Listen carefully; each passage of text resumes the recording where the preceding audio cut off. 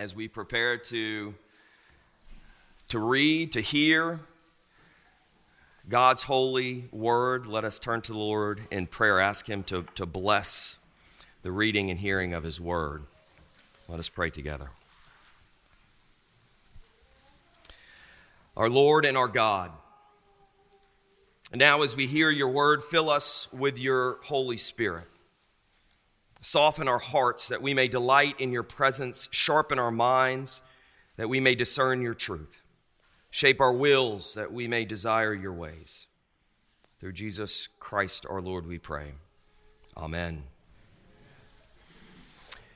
We are in the book of Acts, chapter 2, verses 42 through 47. This will be the last Sunday we spend on this particular passage. And in fact, next Sunday we'll go to Luke's Gospel as we celebrate Palm Sunday, and we'll be in Luke's Gospel through Holy Week.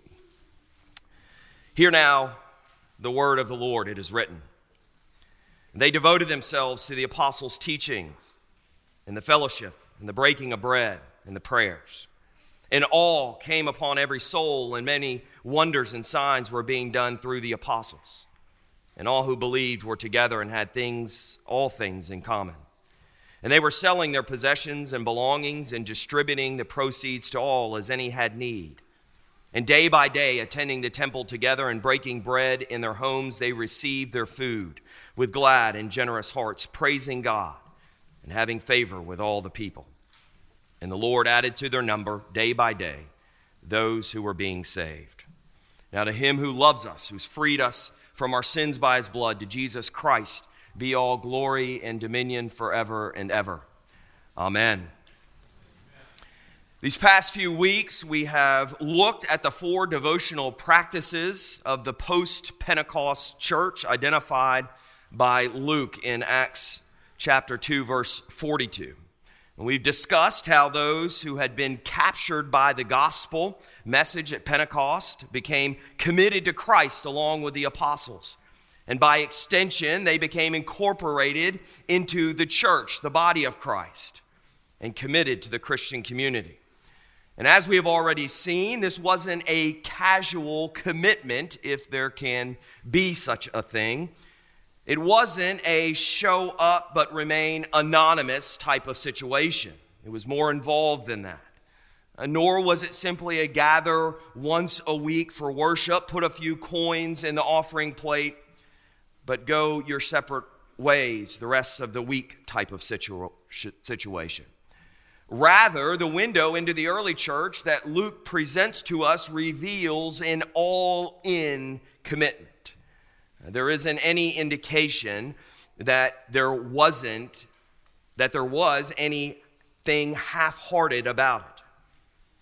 It was a community that had together, day in and day out, obstinately committed themselves to the Word of God through the apostles' teaching, to fellowship, to the breaking of bread, and to the prayers. And what we see here is a community that not only gathers once or twice a week to worship together, study God's word together, and pray together. It's a community that loves one another with great intensity and intentionality. It's a community that clearly values relationship above material possessions as they give themselves and their belongings to one another with joy and generosity. It's a community that opens their homes to one another and offers hospitality to one another in Christ.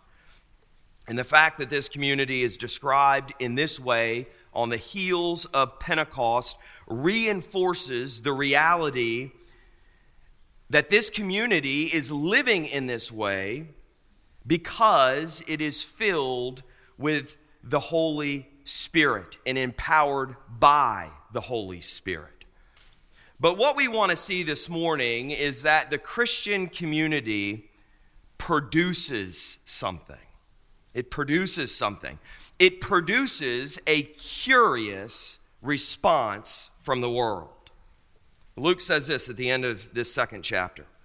And day by day, Attending temple together and breaking bread in their homes, they received their food with glad and generous hearts, praising God and having favor with all the people. And the Lord added to their number day by day those who were being saved. As they lived these spirit-filled, spirit-empowered lives of devotion, the Lord was enfolding into their community more and more new believers. The church was continuing to grow and expand. And the plain message of this scripture is this: there is something compelling, very compelling about this community. It was so compelling, in fact, that outsiders, unbelievers, were taking notice and were being attracted to it. And it could be, on a very simplistic level, that people are naturally drawn to community.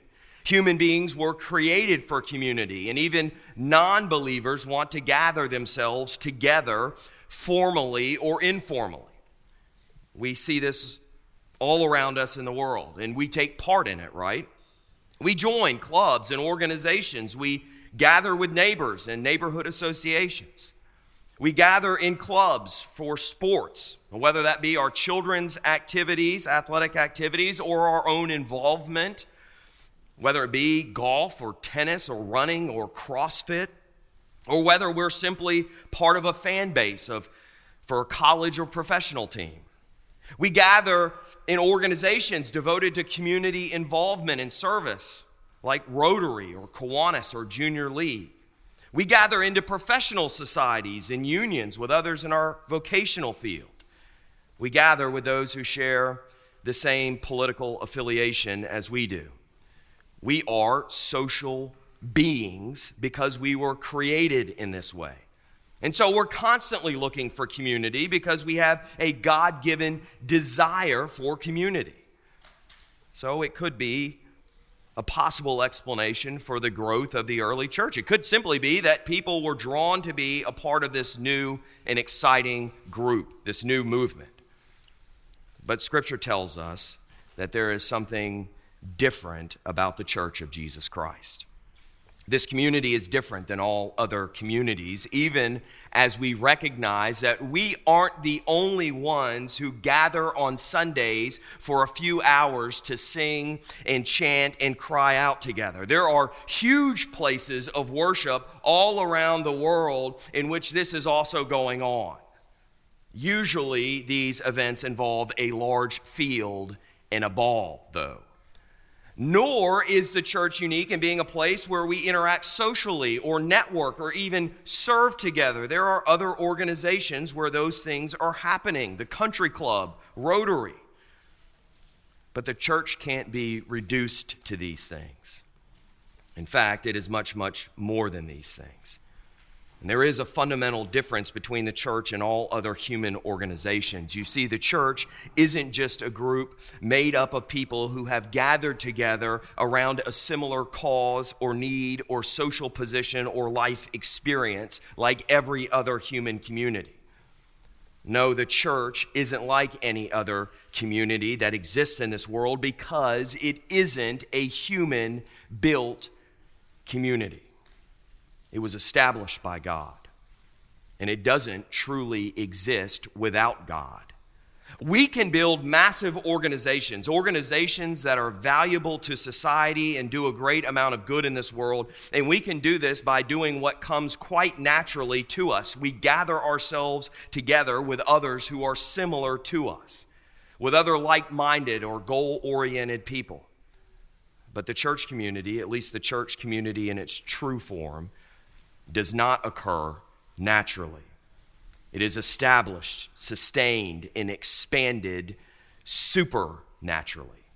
It doesn't exist without the truth and the power of the gospel being at work. And this is what we are seeing in Acts. We are seeing and we will see people who have no similarities outside of faith in Jesus Christ. And we will see those people finding themselves fellowshipping in each other's homes and sitting around a common table. we are seeing and we will see people who once lived lives filled with self-promotion and self-satisfaction enter into a community that proves costly to self, in which selfishness is put to death and others' needs are considered more important than one's own. We are seeing and will see a community in which salvation is freely offered and in which love and forgiveness are shared as the outworking of this salvation. No other community on earth is this the case. This is a new type of community that is created here in Acts 2 at Pentecost. It is a community that has been transformed by the grace of God in Jesus Christ and draws its life from Christ in the power of the Spirit. And as this community is led along by the Spirit and organized in its life together around Christ in practical and regular ways, its progress toward Christ is accelerated. And what this means is that it is a community that is growing not only numerically, but in holiness. It's holy because it is a community created and set apart by God who is holy.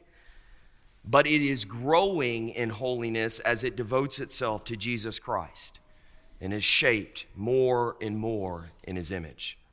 Said differently, the church is a community that is being sanctified.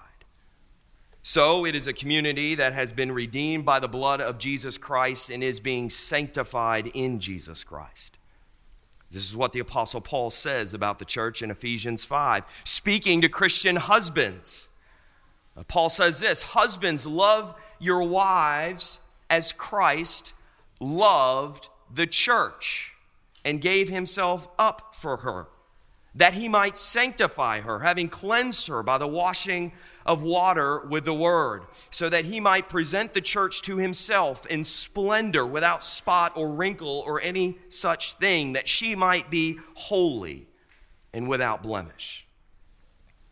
As much as we believe that Christ loves us as individuals, that he died for us as individuals, we mustn't allow that to cloud the truth that Christ died not only for us as individuals, but for us communally, as a community of believers.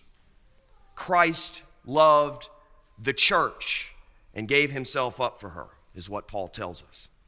And don't miss here in Acts 2:47 that Luke tells us that salvation and the church are inextricably tied together. The church is growing numerically because people are being saved. Salvation comes in Christ through the church and is adding souls to the church. But Jesus' purpose in loving us enough to die for us does not stop at our salvation or growing his church numerically. It is his purpose to sanctify us as a community. Christ loved the church and gave himself up for her that he might sanctify her. But listen to how Paul describes what this sanctifying process accomplishes. That Jesus might present the church to himself in splendor without spot or wrinkle or any such thing.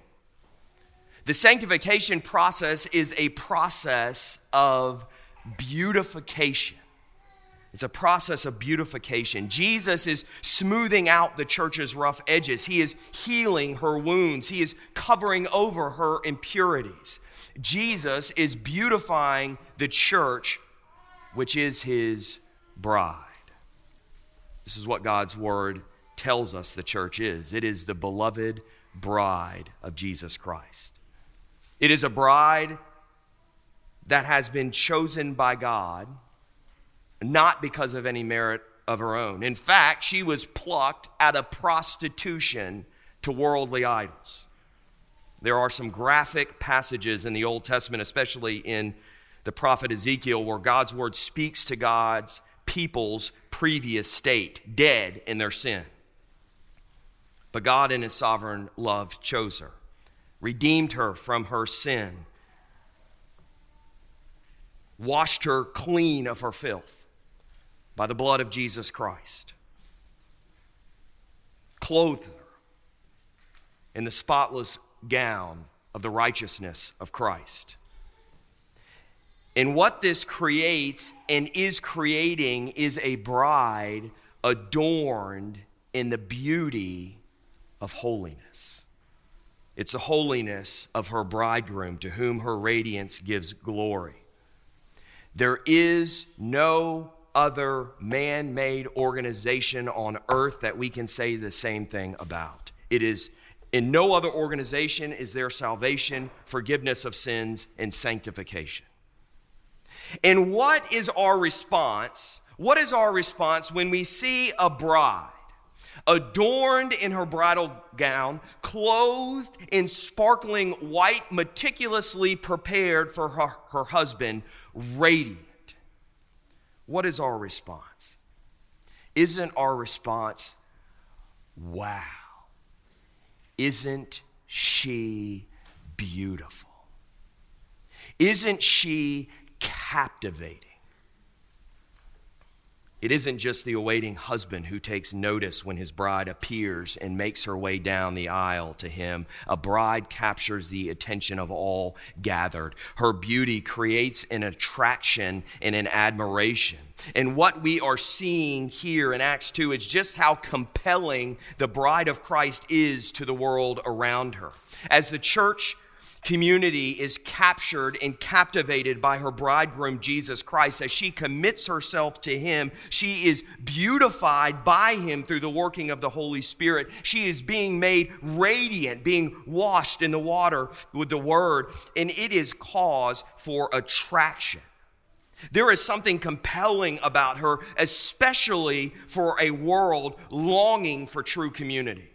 A world desperate for belonging, a world aching for love, a world yearning for hope and joy and peace from the bride of Christ.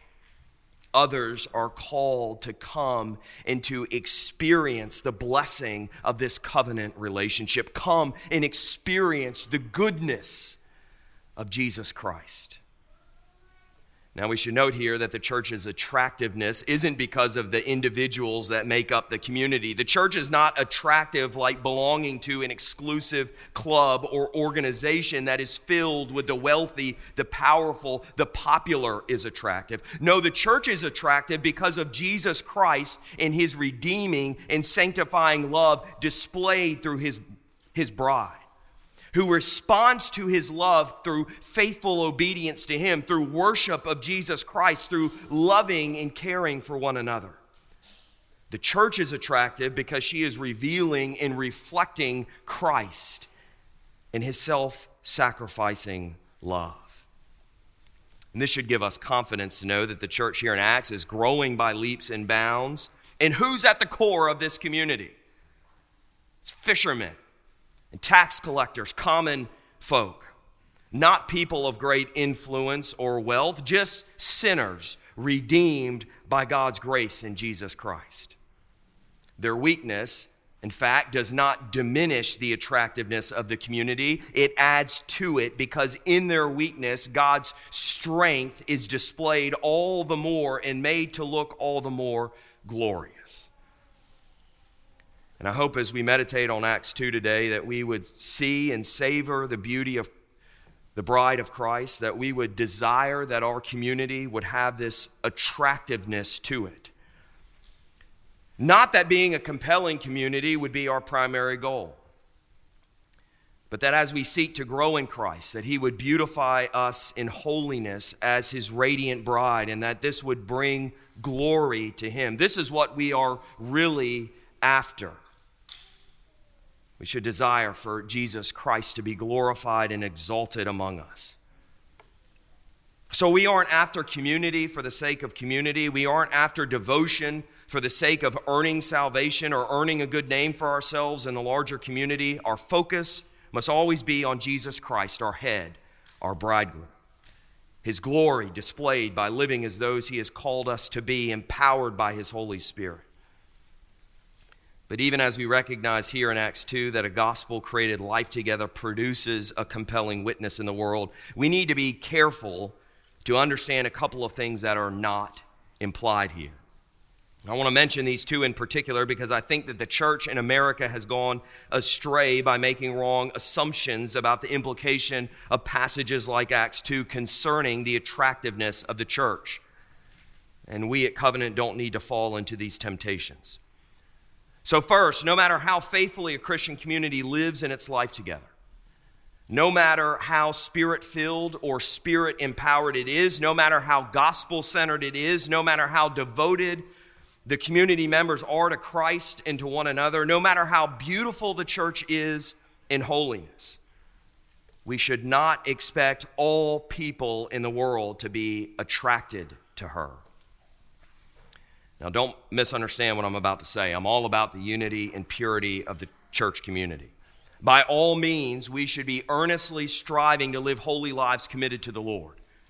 We should acknowledge the places where we have failed to do this and repent. But I have heard sermons, I have read books, I'm sure that many of you have too, that either imply or explicitly state that the world would like and accept the church if only she would live more faithfully to her calling. This passage does not say this, nor does it imply this. In all likelihood, the reason that there was a sharing of goods in the Christian community, seen here in Acts 2, was out of necessity, not only because there are poor individuals in every community, but also because as people heard the gospel message and came to Christ and were baptized and became committed to the church community, there were probably some very real negative social consequences that came with becoming a Christian. Without doubt, the Christians in the early church lost social standing. They were estranged from their relatives. They were shunned by old friends. They experienced downturn in their business dealings, all because they had committed themselves to following Christ. In other words, they became poor and needy as they committed themselves to Christ and his church. And Jesus tells us that this is what is to be expected from following him. Just as the world hated him and sought to destroy him, so too will the world despise his church. And we will see this reaction to the church throughout Acts. So even as the Apostle Paul says that in our living we are spreading the aroma of Christ, which is the fragrance of life to life, that for those in whom the Holy Spirit is at work, that the gospel message proclaimed and lived out in community is compelling and attractive. It is a sweet and appealing scent to them. But it is also the fragrance, Paul says, of death to death for those who are perishing, who are obstinately committed to living not in obedience to God, but in rebellion against him. The Christian community is repugnant because it presents a constant reminder that life is to be lived in submission to God, not in slavery to sin. To those people, the church provides a condemning witness. So my prayer is that this passage would give us a clear vision of the church we want to be. It would provide for us a list of things that we should be devoted to. And we should have no small ambition in this regard. We should want to be everything that we are called to be by God's word and by his grace. But we also don't want to have expectations that are not in accordance with Scripture. Having realistic expectations about how the world will respond to the faith community, the faithful church community accomplishes two things. First, it keeps us from becoming discouraged when we meet resistance. Again, the reality is that the only thing that Scripture tells us to expect is persecution. We should be seeking to live out the gospel with the knowledge that God is calling people to himself and that God will accomplish his purposes through our living out the gospel and presenting the gospel, especially through his faithful church. But we should not understand this to mean that all will receive the gospel message with joy. The gospel message will be rejected. We will be rejected because Jesus was rejected. And this is to their judgment. It's not necessarily a judgment on the faithfulness of our proclamation or our living. So do not be discouraged or quick to think that you are doing something wrong if you are met with resistance. Second, it keeps us from falsely believing that growing the church is entirely up to us. It is God who created the church. It is God who sustains the church. It is God who builds the church. As the Apostle Paul says to the church in Corinth, what then is Apollos? What is Paul? Servants through whom you believed, as the Lord assigned to each. I planted, Apollos watered, but God gave the growth. So neither he who plants nor him who waters is anything, but only God who gives the growth. We need to see this as a grace to us. It frees us to live in obedience without believing that the future of God's church rides squarely on us. God will continue his church with or without us. That doesn't make us unimportant, but it also doesn't make us vital. And the issue here is that when we believe it is solely up to us, we can quickly become obsessed with numbers within our community. And when we become more concerned with the numbers being added than our faithfulness and our life together, then we begin to come up with result-driven methods to add to our number. And the problem is that attendance and membership can easily be manufactured apart from the work of the Holy Spirit. We can build a community in our own strength just as we build other organizations in our own strength. This doesn't bring God glory or give witness to Jesus Christ, though. Unfortunately, churches do this all the time. They make themselves to be attractional communities rather than attractive communities. And what I mean by that is that they use worldly means in an intentional attempt to draw a crowd. They find ways to market themselves.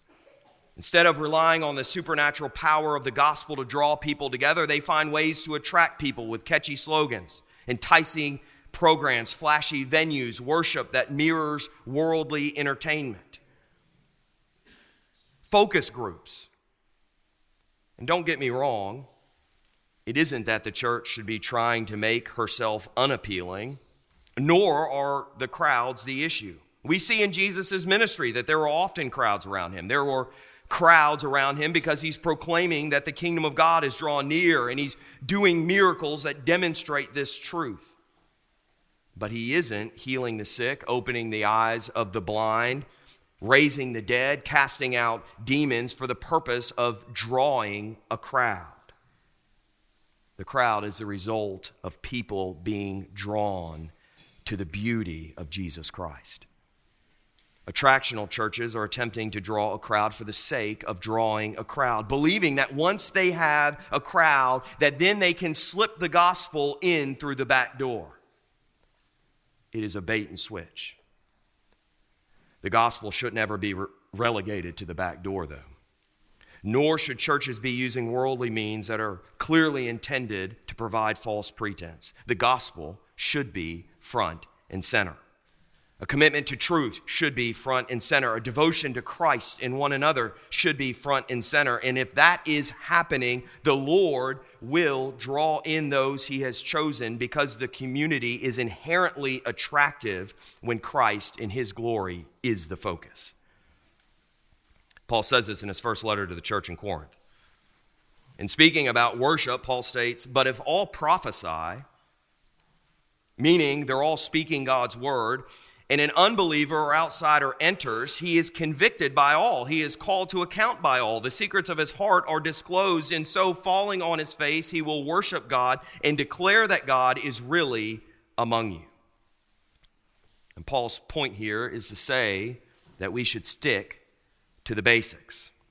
What is unique to this God-created community? If God's word is understood to be of utmost importance and is being faithfully proclaimed and obeyed among the Christian community, it will accomplish its goal of causing a conviction of sin, which leads to repentance and faith in Jesus Christ.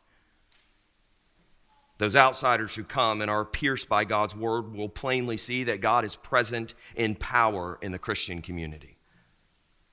This isn't something that we can manufacture. It is something that happens only when God is alive and at work in the community in the power of the Holy Spirit. It is a gift of God's grace. So we must be very, very careful that we aren't growing the church by our own means, believing that this is what God desires. God desires faithfulness to the gospel and our commitment to the basics. Our task is not to make ourselves acceptable to the world, but acceptable to God. If he chooses to add to our number because of our faithfulness, then blessed be the name of the Lord. If he chooses to bring persecution to us for our faithfulness, then blessed be the name of the Lord. The second way in which we go wrong with Acts 2 by making wrong assumptions is believing that because living lives of faithful devotion within the Christian community can bring growth to the church, that this means that there is no pressing need for outward evangelism. We need to be very clear. God bringing people to us because of our faithfulness is not meant to replace our call to go out into the world. What Acts will show us is that the early church did not sit around expecting God to bring people to them. It wasn't that they didn't trust him. It was that he had commanded them to go. In fact, even within this passage, there is a strong likelihood and thus an assumption by many commentators that believers were evangelizing in the larger community, especially in the temple, as we will see believers doing later in Acts. This might be part of the reason why so many were being added to their number. Regardless, as joyful as this fellowship was that they enjoyed, they did not turn in on themselves. They didn't isolate themselves from the world. They didn't pull back from the world and seek to set up a community removed from the world. Rather, this time together was a means of becoming spiritually nourished and re-energized to go out into the world, giving faithful witness to Jesus Christ and spreading the gospel message. And when the early church perhaps did at times become too comfortable with their situation, when they did perhaps lose this vision of their commission to go to the end of the earth, making disciples of all nations, God had ways of shaking them out of their slumber. We'll see this in a few chapters. So this sort of passive evangelism, if we can call it that, might have been an outcome of their faithfulness within their community, but it wasn't the primary goal. And it certainly didn't exclude a very active outward evangelism. And the lesson for us is that we don't ever want to resign ourselves to waiting for people to come to us. Dearly beloved, this is how a local church dies. And we all might know of churches that this has been the case. Let it not be so for us here at Covenant. Let us not shrink from our responsibility to go out and do the work, however uncomfortable it might be at times, of verbally professing the gospel in the world. So even as we commit ourselves as a community to Christ, looking to be beautified in holiness, understanding that people are drawn to the beauty of Christ, a beauty that is unlike any other in all of this world, revealing to the glory of God a people redeemed and transformed by the all-sufficient sacrifice of Jesus Christ, a people gathered from many different backgrounds and brought into communion with one another by their union with Christ. Let us seek to share this blessedness of the community with all others we meet. And let us use no other methodology than the one given to us by God, the proclamation and living of the gospel. For there is no human methodology that can replace the work of the Holy Spirit through the church. And may God receive all the glory. Let us pray.